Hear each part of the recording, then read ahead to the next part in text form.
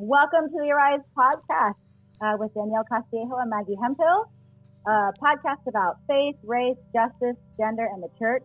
As you can see, we are doing things differently. Danielle and I are, I don't know if obeying is the right word, but we are conscious of social distancing and all of the people who are experiencing quarantines and lockdowns. And so we opted to not get together physically to record our podcast, which is strange because we live in the same town, but this is sort of the climate that we're living in. So welcome to the podcast. Yeah, Maggie, it's true. So today our guests are Wendell Moss, a licensed mental health counselor, teaching staff at the Allender Center, and he's also on the training and pastoral team there, and he's a therapist in the greater Seattle community. And then Dan Taylor, who's a teacher and advocate, a coach, and so many things, and who lives up north of town in Edmonds. And Maggie and I are introducing this conversation because this whole coronavirus conversation was kicked off last week when I went to Seattle, and Maggie and I were discussing, hey, can you get to Seattle? Can you Zoom in last Wednesday to the conversation? And actually, this was last week when Wendell and Dan, I, and Maggie were trying to get together. It just kind of blew up. No one was going to make it into Seattle to meet me. I dragged all of the podcast equipment into Seattle, and it was very clear suddenly that was a kind of wishful thinking. Yes, it was. So I scrambled. I opened up a Zoom account, sent a Zoom invite out, and that's the recording you guys are going to hear. But Maggie and I just wanted to talk a little bit about, how this came about and kind of where we're at. Yeah, I mean, ultimately, the conversation we were going to have with Wendell and Dan, we just sort of put on the back burner, knowing that what really needed to be addressed was what people are currently experiencing and with the coronavirus, and also just what it has brought up onto the surface. And so one of the things that you're going to hear is that there's a lot of underlying internal things that are coming up to the surface with the coronavirus, that this event has sparked something inside of us that has brought up fears and anxiety and traumatic experiences that we've had individually and collectively. And it's basically a conversation that's not being talked about in the news or even on social media. Like, this is what needs to be talked about right now. And so that's why we decided to have this conversation instead of the one we had originally planned. Yeah, I think that's right. And just because I think we've talked a lot about racism and ways to be informed, and then when the coronavirus hit, you're going to hear Wendell and Dan talk more in depth about that. But here's another chance, even in social distancing, to take action in your own home, in your own family, and in conversations you're going to have on social media and with friends over text or phone, to make sure we are not just staying silent, but actually being anti-racist. Because I think what it exposed is that, Asians are quote unquote the model minority, but as soon as the coronavirus hit, ooh, now what do we think? And even Maggie and I saw on a local Facebook page recently, I shared a text with her, look, someone just, was totally rude to a Vietnamese woman over the coronavirus. So it's real. It's real. And it's like, I shared that with my husband, and like, this is a restaurant and like a Vietnamese couple that we know, and just to be like, that's happening here. And one of the things that Wendell talks about that you're going to listen to is that in the West Coast and in the Pacific Northwest, there's this sort of level of surface level tolerance, but that because of the coronavirus and sort of the fear and panic that's being instilled, we are actually exposing what is already underlying in people's thoughts. And that part is scary, and it's scary, and that's why we're talking about it. Yeah, and I think Maggie and I just wanted to hop on here really quick and just talk about how we can be involved in our county. And this isn't just, even we're specific in rural Northwest of the United States. This is something that's applicable everywhere in the United States, and for that matter, even worldwide. This isn't a conversation that's just confined to Maggie and I in our spot of the world, or Wendell and Dan, who happen to be local too. This is a larger conversation. It's a larger conversation, and there are going to be similar organizations and people that you can help in your own communities in the ways that we talk about in the podcast, and just getting connected. And like Danielle said, not being silent, not remaining silent because that is actually adding to the problem rather than providing an opportunity for healing and reconciliation. It's a really good conversation, and I would love to hear back from you. Comment on the post, send us emails. Like, we would love for this conversation to be two ways so that you can participate in what you're experiencing in your community. Yeah, let Maggie and I know if you have thoughts and comments and directions you'd like to hear from us in the future. We're open to brainstorming that with you. And if you need resources in your area, we happen to be at home for a long time right now with our kids. So we might have, we've got some time on our hands. Yeah. Like let's join together. We can't be together in person, but this is a good way to connect us. So enjoy. Okay. Yeah. What are you thinking? What are you feeling? Well, I mean, I think as I thought about it earlier, Jess, as we talked about the coronavirus and I know you've thought about talking about just the whole idea of racism, and that's just been just a topic that's really needing to be addressed more and more. And this coronavirus just feels so connected to it.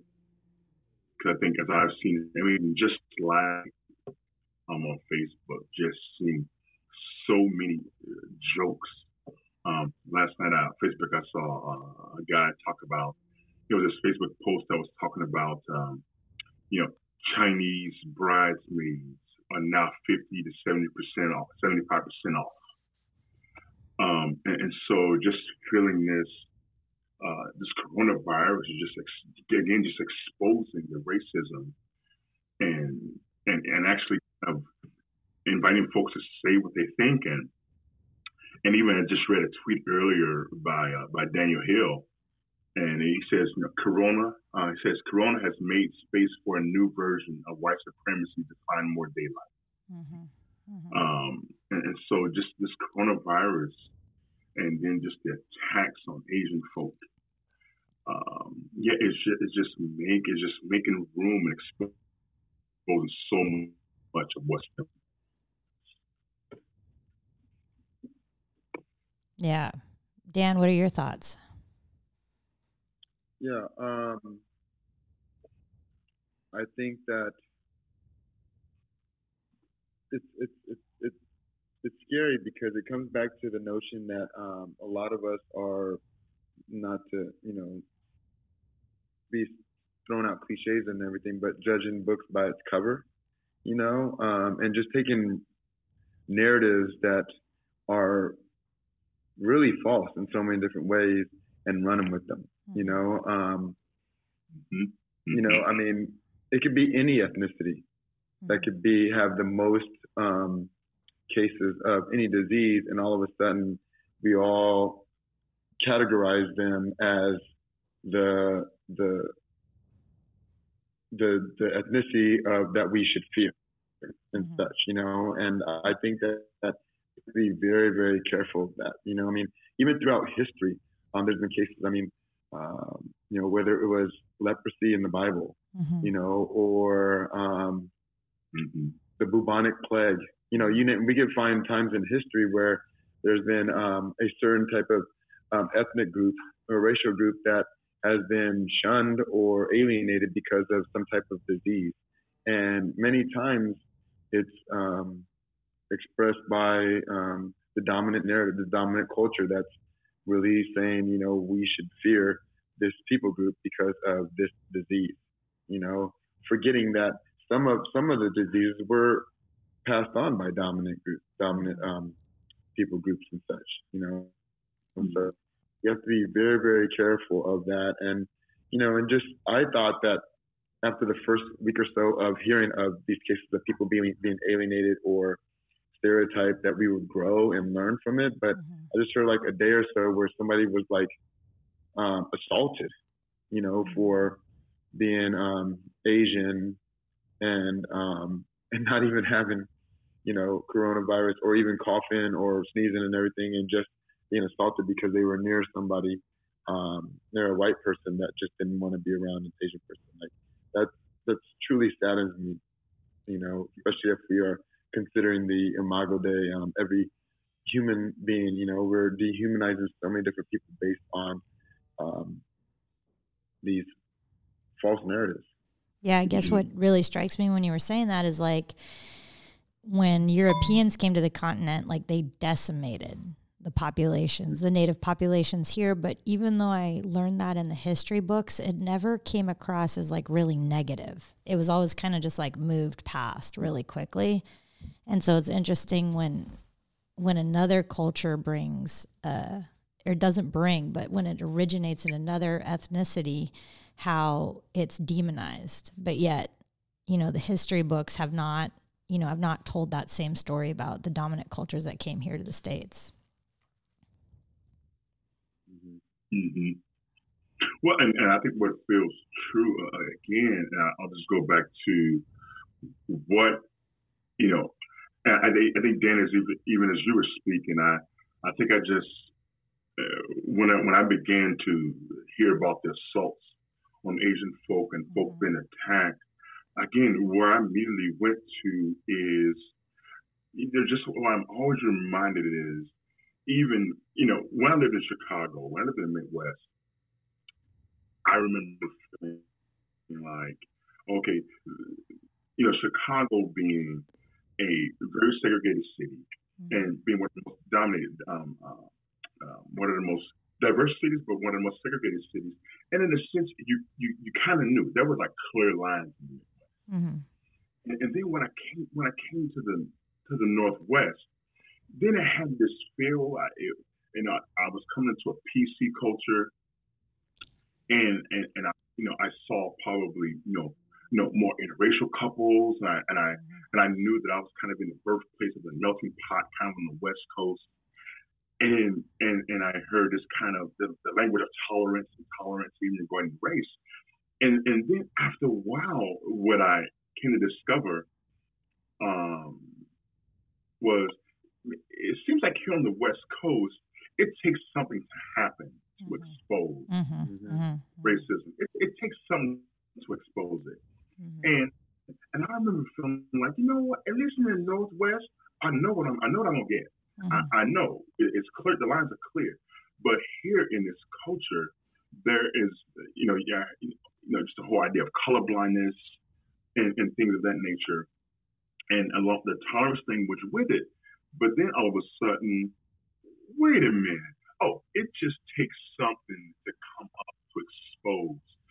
So when this coronavirus thing came, I again found myself going, yep, this again, are folks listening to, again, the underbelly, like the coronavirus, it's just nothing that exposes what is still residing in people. What's residing, I think, Dan, as you said, even dominant culture. So it's like, at one point, do we finally stop and go, wait a minute, this is not about the coronavirus. This is about, here we go again, coronavirus has pulled back, to pull the Band-Aid off, and here the scar still is.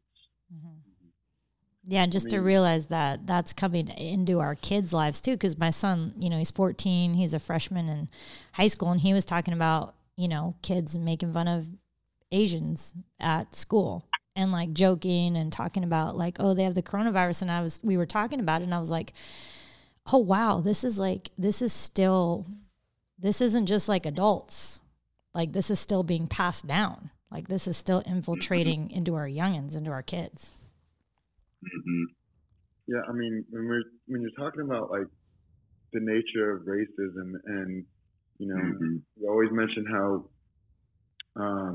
it's ever evolving, and it just manifests itself in different ways.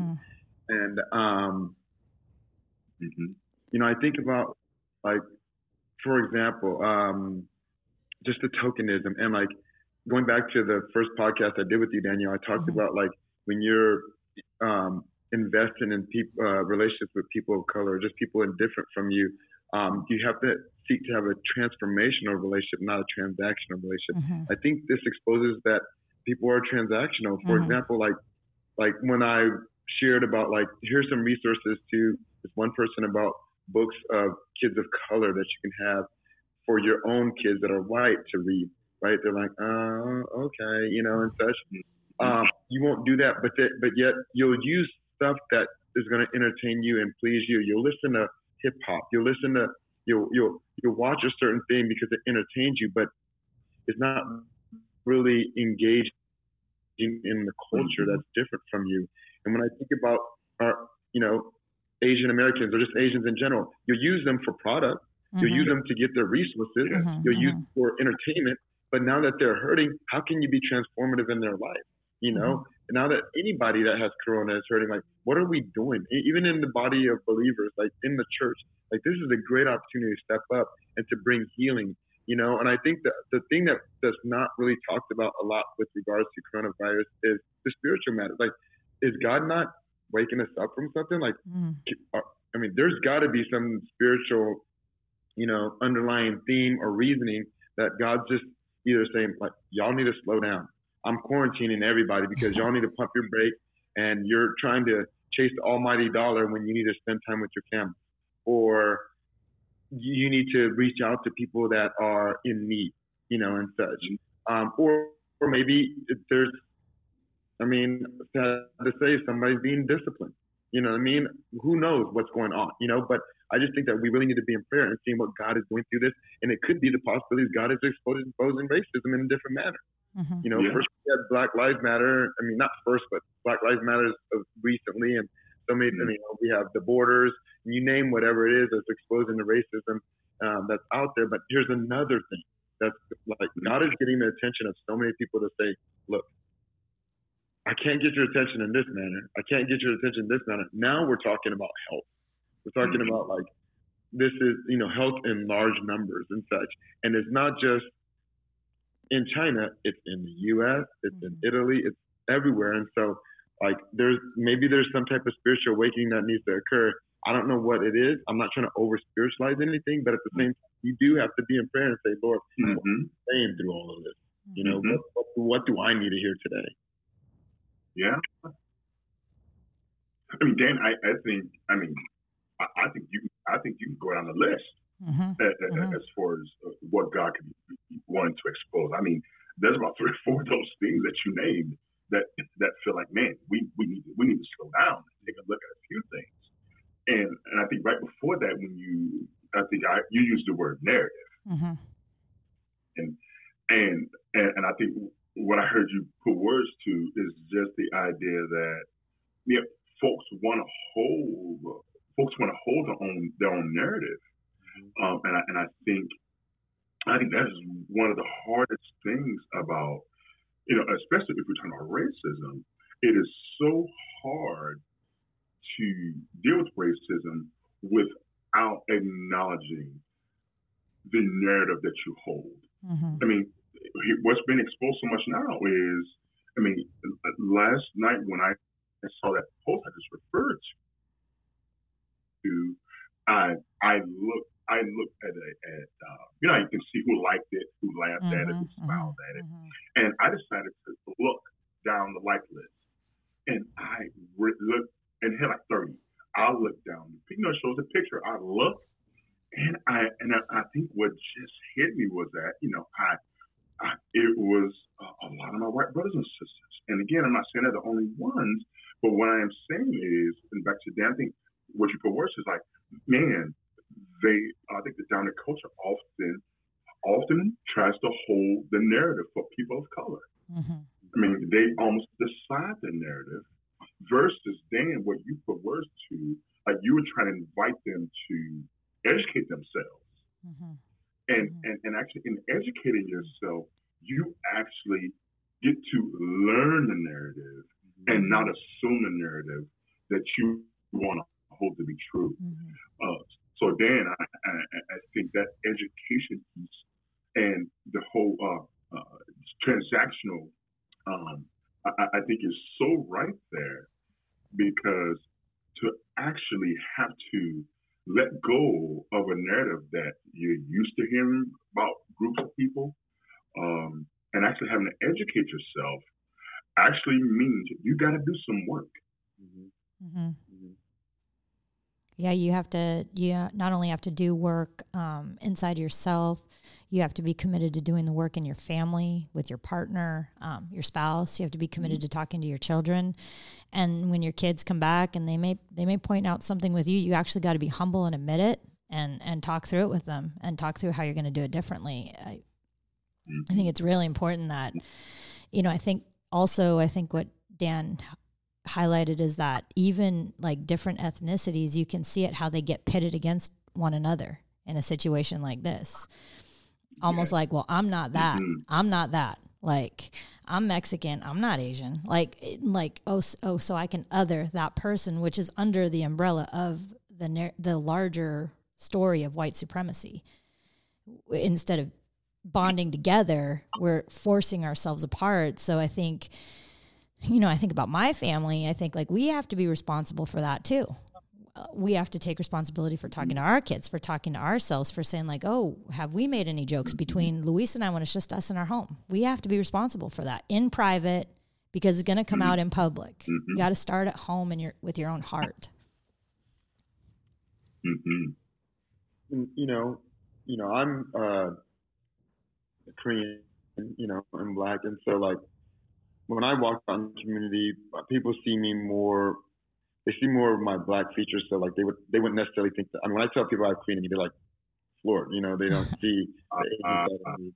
Okay. And so, but when I think about the trauma and the pain that a person that looks Asian, and such, like a lot of them are probably not wanting to go outside. They're not wanting to hang out or be in public spaces because they're afraid of what people would say. And this is not just with the coronavirus. This is so many different, situations and such. But now you add the coronavirus and the narrative that's out there. A lot of them probably don't want to go places. And I think of the anxious, individual, that's like, I don't even want to be in public spaces at all. And now the fact that people are stereotyping me as somebody that's got coronavirus or some disease, like I wouldn't want to go to the supermarket or anything, and such. I've heard the jokes too, like being an educator in school. I've heard that there's been people, students that have made some crazy jokes, such as, I'm not going to ride in your Civic, because it might have coronavirus, or I'm not going to use that, Sony device and such. Like, just floored. I'm just floored, and yes, maybe that it's in jest, but at the same time, you don't need to make those jokes. And it just proves that there's a level of, the narrative of the dominant culture, like Daniel Hill would say, and such, that is out there, that white is the highest of the, the narrative of racial hierarchy, and then anything else is less than. Yeah, it's really opened up the space for it. Like going back to what we said earlier, there's permission now. It's like, oh, and the Band-Aid's ripped off and the wound is still festering. And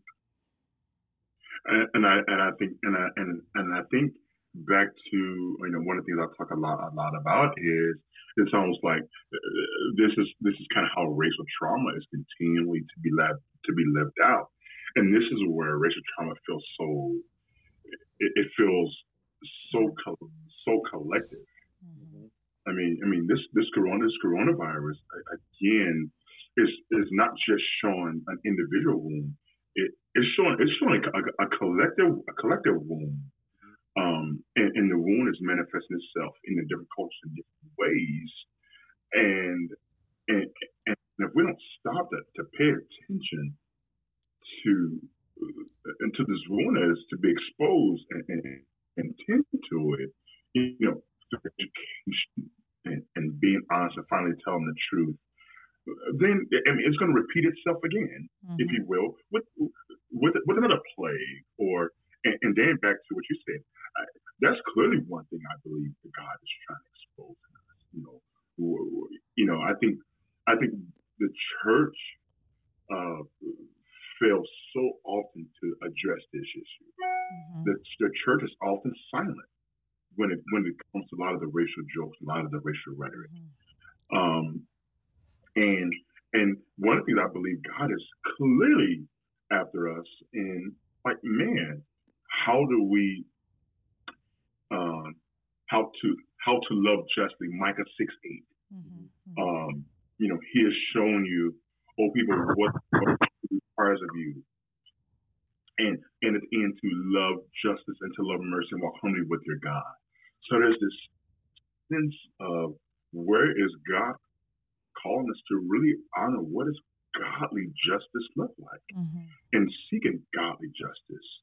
And where the church has been more silent, and it would rather not take the risk and say we're for, if you will, racial reconciliation, we're not being able to address justice.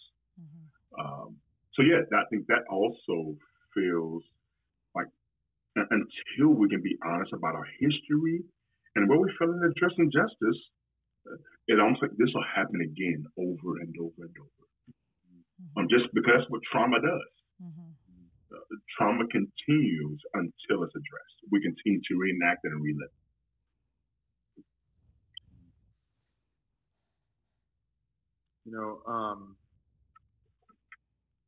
It's just, this is so wild to me. Like, I don't know if for you guys, it's like a movie. I mean, it is. Yes. Because when you watch those those epidemic movies, those apocalyptic movies, like, epidemic, and this and that, and NBA's not having fans, NCAA's canceling. Like, I'm just like, it's really happening, and so I'm like, Lord, are you coming quickly? I mean, we can say it all we want, but are you coming quickly? We have wars, tornadoes. Like, this is so wild to me. But if anything that I'm hearing from the Lord is keep on your knees, keep your hands full, to keep praying, be with your family.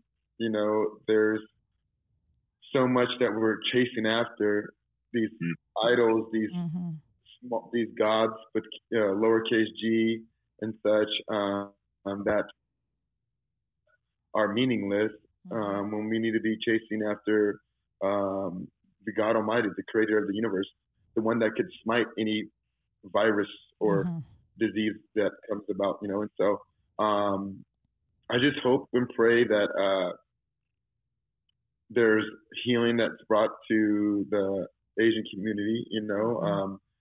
Reconciliation starts with repairing relationships, and taking the time to lament for the Asian community, that we feel that we are taken care of, in the sense of reminding us that it's not about us, it's not about one people group that's affected, and I'm sorry, I just gotta be blunt and honest. I've walked into so many different restrooms, and I'm just appalled at so many people from all different backgrounds that don't wash their hands. Yes. Oh man. I think I'm the biggest germaphobe ever. I'm like washing my hands once, washing my hands twice, washing them after I take, it out of the. I'm like, so I mean, you can blame it on whatever ethnic group you want to, but I've seen every ethnic group, not take care of business. I mean, like all these hand washing videos and everything. I'm like, shouldn't we have been doing this way beforehand? And such. So yeah, it's wild. Well, and just feeling the panic. Like I was just reading some articles last night, just talking about how this panic is like.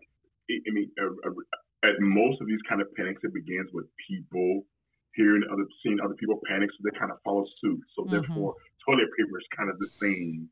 Yes. When the coronavirus it's not an intestinal issue. I know. So why in the world toilet paper? But there's toilet paper because someone to literally see people panic and grab toilet paper in panic. That's what they're going to follow suit, just because. Again, that's kind of what trauma does, and then just you put words to like when I see people leave the restroom and not wash their hands, again, it's alarming, and so to see some of these people emphasize, been doing this whole time, like Are you just washing your hands for the first time? And this never makes it so bad. What's really true is the stores are out of toilet paper. But you know what they're full stock still? There's still plenty of Kleenex. Yeah. I don't. They're not having a shortage of Kleenex. Yeah. Huh? Yeah, there's a disconnect. Yeah, I don't know. Yeah, and milk and bread, like for the first time in our lives, we have keto bread at home. Not by choice. There was just nothing else left. And Luis was like, oh, I brought home keto bread. And I'm like, well, that's what it is. Like, that's what it is. And yeah, it just feels like a pandemonium of anxiety, like a flood of anxiety on the culture. Or maybe that the culture was just like, it was like a release of anxiety and it got focused in this. Mm-hmm. And again, I really want to honor. I really want to honor, the threat of the coronavirus, and that we ought to be cautious. And and again, a lot of the, folks, a lot of the organizations that I'm affiliated with are taking high precautions to the coronavirus, and again, I respect that and I honor that. And to be honest, I'm actually also feeling it too. I'm feeling it. It's impacting my world. It's impacting what I do quite a bit.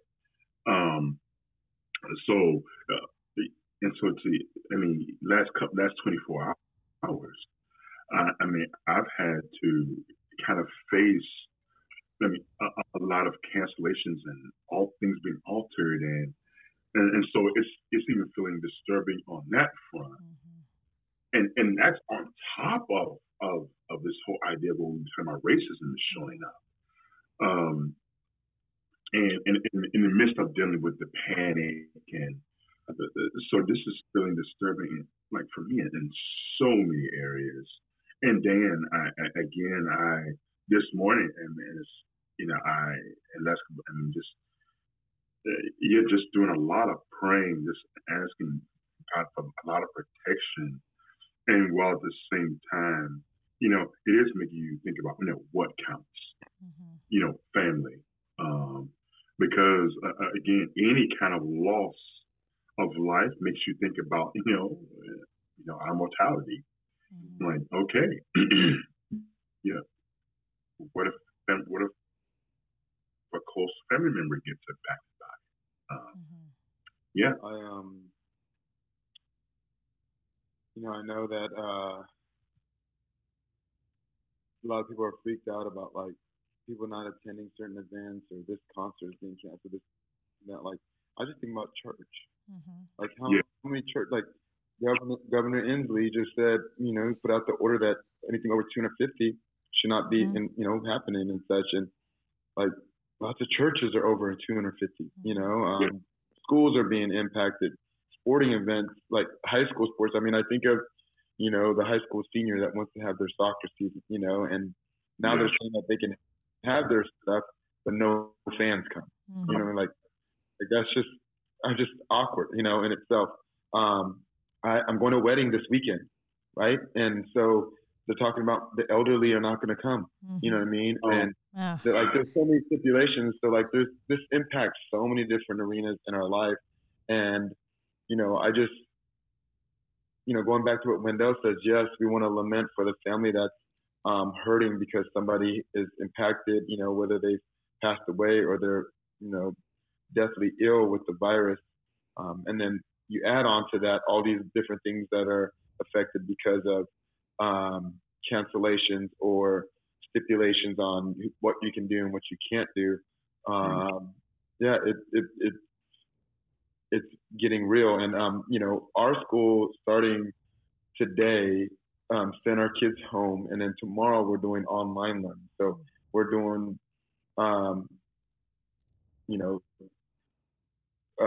we're teaching online. So the kids check in and they log into, our platform, and we're doing our lessons and our assignments and everything, having our daily classes and such. And so, and on top of that is the equity piece. What I mean by the equity piece, I'm at a private school, but yet a lot of our families don't have some of the resources. You can assume that they do, but not everybody. And I think of the public schools as well. Like Not everybody has Wi-Fi. Not everybody has Wi-Fi of high speed, and the teacher wants to show a video and such. Let's say you have 4 or 5 kids in a family, and you want kids to do things online. Not everybody's going to be online. You know what I mean? You got to share their computer and such. 2-parent homes where you have to figure out babysitting, and you're trying to pay for your private school, you're trying to pay for, lunch or whatever it may be. There's so many different layers to this.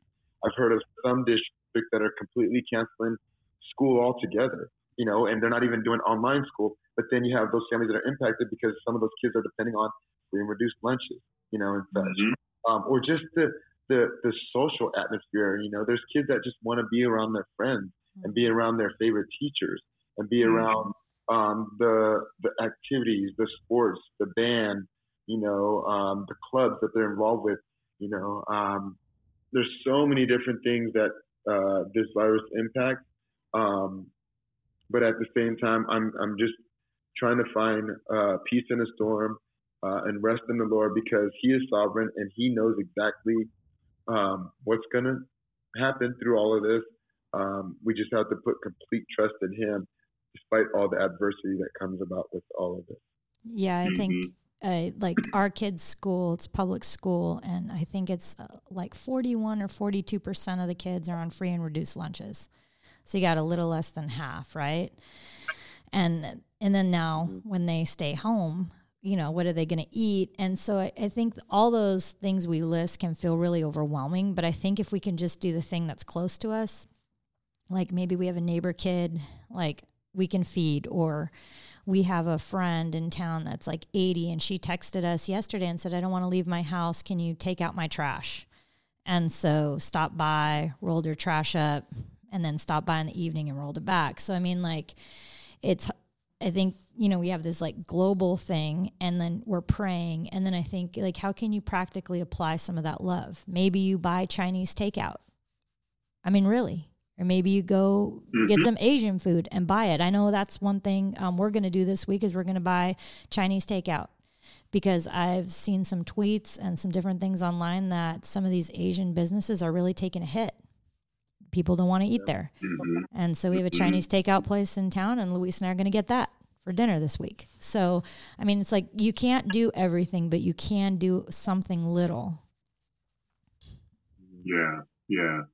And I love your point, Danielle. I think just that how can we be conscious of caring for folks really well, like, and not minimizing people's pain that they're experiencing, because of this. I love this kind of you guys are choosing to do, go and get Chinese takeout, and honestly, Dan, when I think about you as a teacher are in. I mean, I met with somebody the other day who was just livid, and there was a parent, and the parent was just, talking about, how, 3 different kids in 3 different schools, and so, he's kind of making 9, he got email from 9 teachers, and just feeling. Like, okay, I don't have the ability to cover all this as a parent, and yet you as a teacher, it's not like you have a choice to do that. So I think I'm just even aware of the position that faculty are put in due to this decision, because I know I would assume, Dan, that faculty kind of take the hit for the decisions as well. Would that be fair? Yeah, I mean, there's a lot of anxiety amongst us, especially trying to do this online learning, because now we have to go live, and and I'm a social person in itself, and just the fact that for the next, because we're not going to be coming back until after spring break. The fact that for 3-4 weeks I'm not going to see my kids, I'm able to build relationships. Not be able to answer questions on the fly, not be able to fist bump them or high five them or whatever, be there for them, not being able for them to see their own friends and to socialize, like that's like, this is not ideal in so many different ways, you know. And then I hear about at the college level, there's some colleges canceling classes, moving to online. There's some colleges that are telling their kids, if you go to these certain areas, don't come back to college. Mm-hmm. You know, like don't come back to our school and such. Like I have a colleague that I'm working with. His daughter's planning to come visit this, you know, for her spring break, and their college has put out a message like, if you go to Seattle or if you go to certain areas, like don't come back to our university. Wow, I didn't know that.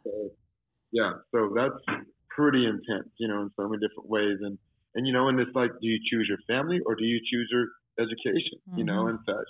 And so like I would be hard pressed. I mean, and it's a spring break, you know, like some classes are like spring break is in the middle of their semester, and some it's between quarters and such. And so like you have to make some hard decisions with regards to that. And I think that's really challenging in so many different ways. Yeah. And it feels like, and Dan, you said something else that made it seem like we're going to have to be creative because, like with this coronavirus, there's the assumption that everybody has the resources. Yep. That everybody has Wi-Fi, that everybody has a tablet or something where they can watch video.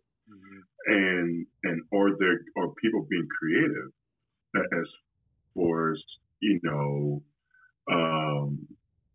helping people get connected to other folks who may have the resources. Like I don't know if that's being talked about, but I think you bring a really good point that, you know, a lot of folks in power could make these calls. Not saying that the call is good. The cost of precaution is good, but are they sensitive to exactly what you said? Or are they sensitive to the folks who they would assume has the resources? And now we're talking about social economics, social economic status. A lot of students, especially you can have a lot of students. Unfortunately, a lot of students of color, they assume that everybody's on the same playing field, and so they have that. And there's no creative strategies to kind of help bridge some of the gap that may be present. And one of the other communities that we have to take into consideration, be sensitive about, is the homeless. Sure. For a lot of those kids, school is home. It's estimated that there's about 1,500 homeless kids in Seattle, the Seattle public schools. There might be even more, but that's the latest stat that I've heard. And that's alarming. There's 1,500 students that are not going to have lunch, that are not going to be able to, have drinking water, clean drinking water. I know that there's some schools that allow their kids to take showers in the locker rooms and everything like that. Like they're not going to have any of that, if the schools are shut down and such. So, and I don't know if it's a call for the churches to step up. I don't know if it's a call for even the schools to consider something different, or to allow for to have maybe one classroom as a food center or something. I don't know what that looks like, but I think that we do have to be creative and we have to brainstorm on ways to bring restoration, wherever it may need to, wherever we need to make it happen. I agree because the beds we already have, like in the Seattle area and in Kitsap, they don't hold what we currently, so people might stay on the street, but when I get to school, I'm going to have a shower, I'm going to have a meal, and they're not utilizing the shelters. The shelters are already full. Like I know I work in South Seattle, we call, and it's like, no. Or you hop on, you get someone and literally you drive your client there so they can get in at that moment. So how are the shelters going to deal with this if we don't help out? It's a good point. It's how can we chip in? Maybe you're bringing a meal to the shelter. I don't know, but you have to think of what's the little thing I can do to contribute, I think. For sure. Yeah, I love that idea, Danielle. Like, how do we think?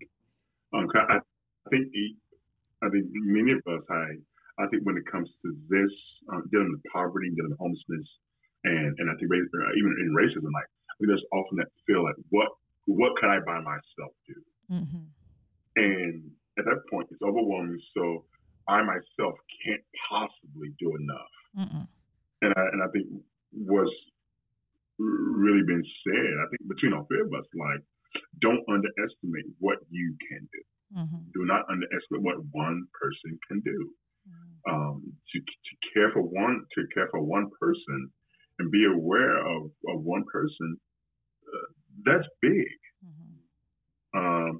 Because just like people watch people panic, I believe people also watch people do good and are inspired by watching other folks Mm-hmm. serve well. Mm-hmm. That feels like the economy of God. Like Mm-hmm. that feels, I think, right back to, I think, something that I think you kind of hinted at, Dan, is like, man, I hope the kingdom serves well. I hope the kingdom is a really good witness during these days. I hope we really model well, whether you're a teacher or whatever position you're in. But this is a good opportunity for the kingdom. I really believe that. Wow. That sums it up. Yeah. It's like a call to action right there. Yeah. So. It's like an altar call. Come on down.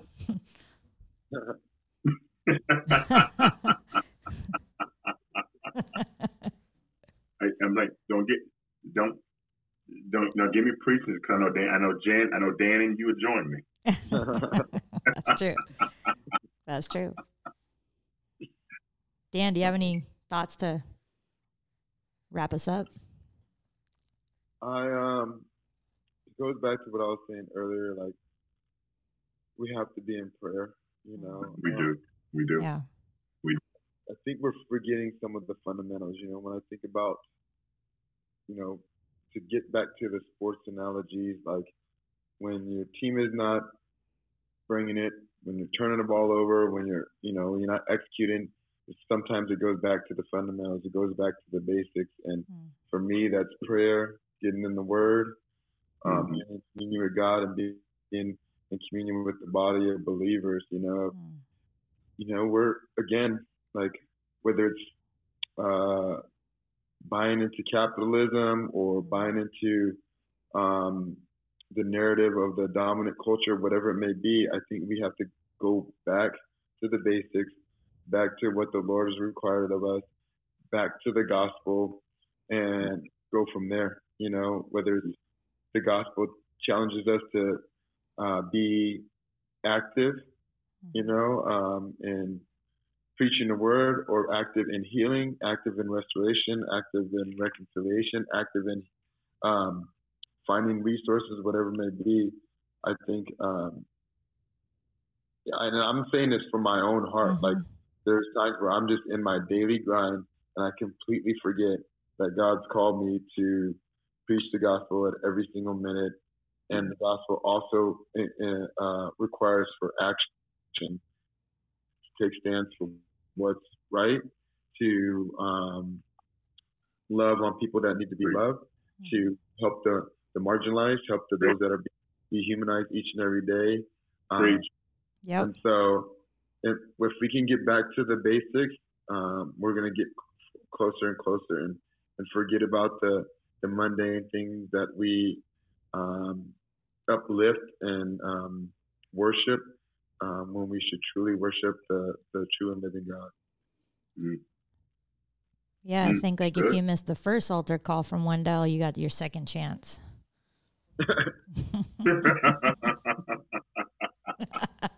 It's a second chance. Yeah. Now, what I think, even that concept, like this, like going back to what you said, Dan, at the very beginning, we've had the Black Lives Matter, and the legacy that led up to that movement. That wasn't the first thing, but in like recent history, you got Black Lives Matter, you got the border crisis, and now we have this, and it's time for people to do something, and prayer is great, and I love what you said, but there's also the action piece of the gospel. Mm-hmm. And it doesn't have to be giving $1,000 to the school. It can be take out your neighbor's trash. You could text your neighbor and say, hey, do you need anything? They might say no, but you've reached out. In isolation, you can form some connections with people. So I think people get overwhelmed with the action, but I love that prayer with action doesn't mean we have to solve the big problem. We have to be there for our neighbor or a friend or person in our proximity. Yep. Well, and even to what you just said, Danielle, like I even hope when folks hear jokes, mm-hmm. I'm not saying I ain't saying you got to swing, don't be wise, mm-hmm. but in all possible, don't let it slide. No, I mean even just a little statement. Excuse me.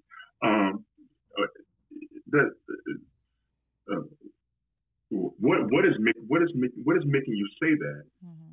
And it's just not helpful, and it's not fair. Mm-hmm. And you're playing out racism. Mm-hmm. Is that what you want to do? So I hope folks will be finding creative and helpful ways to speak up. Mm-hmm. As the church has to speak up. Amen. Yeah. Man, thank you for joining me. We should do this again. So we do this more often. It's an honor. It's an honor, yeah. Yeah. Chopping it up. Yeah. I think it's good. Like maybe we can get back together if this thing, sometimes I think it's going to blow over. And other times I have like a sense of fear inside that maybe it won't just blow over. But either way, I think it's important to keep talking about these things online, and in our families, obviously, and with our people, because I know people are listening, and it does help to have others speaking into their lives. So, Mm-hmm. Well, thanks for listening to our conversation today, and hope that you have learned something and are moved to action. Ultimately, this was a call for action. I don't know about you, but when I heard this, I got saved twice. I went forward for both altar calls. So connect with us, connect with Dan and Wendell. Danielle, tell us how people can get in touch. Yeah, Dan is a teacher in Edmonds, Washington, but he also provided us with his email, and so that will be in the notes. And then Wendell Moss is a licensed mental health counselor. He's on the teaching staff. He's on the training and pastoral team with the Allender Center. He's a minister, educator, and speaker. So we're going to have his connection up on the website as well, his email, and the link to his bio at the Allender Center. Thank you so much. Peace out. Peace out.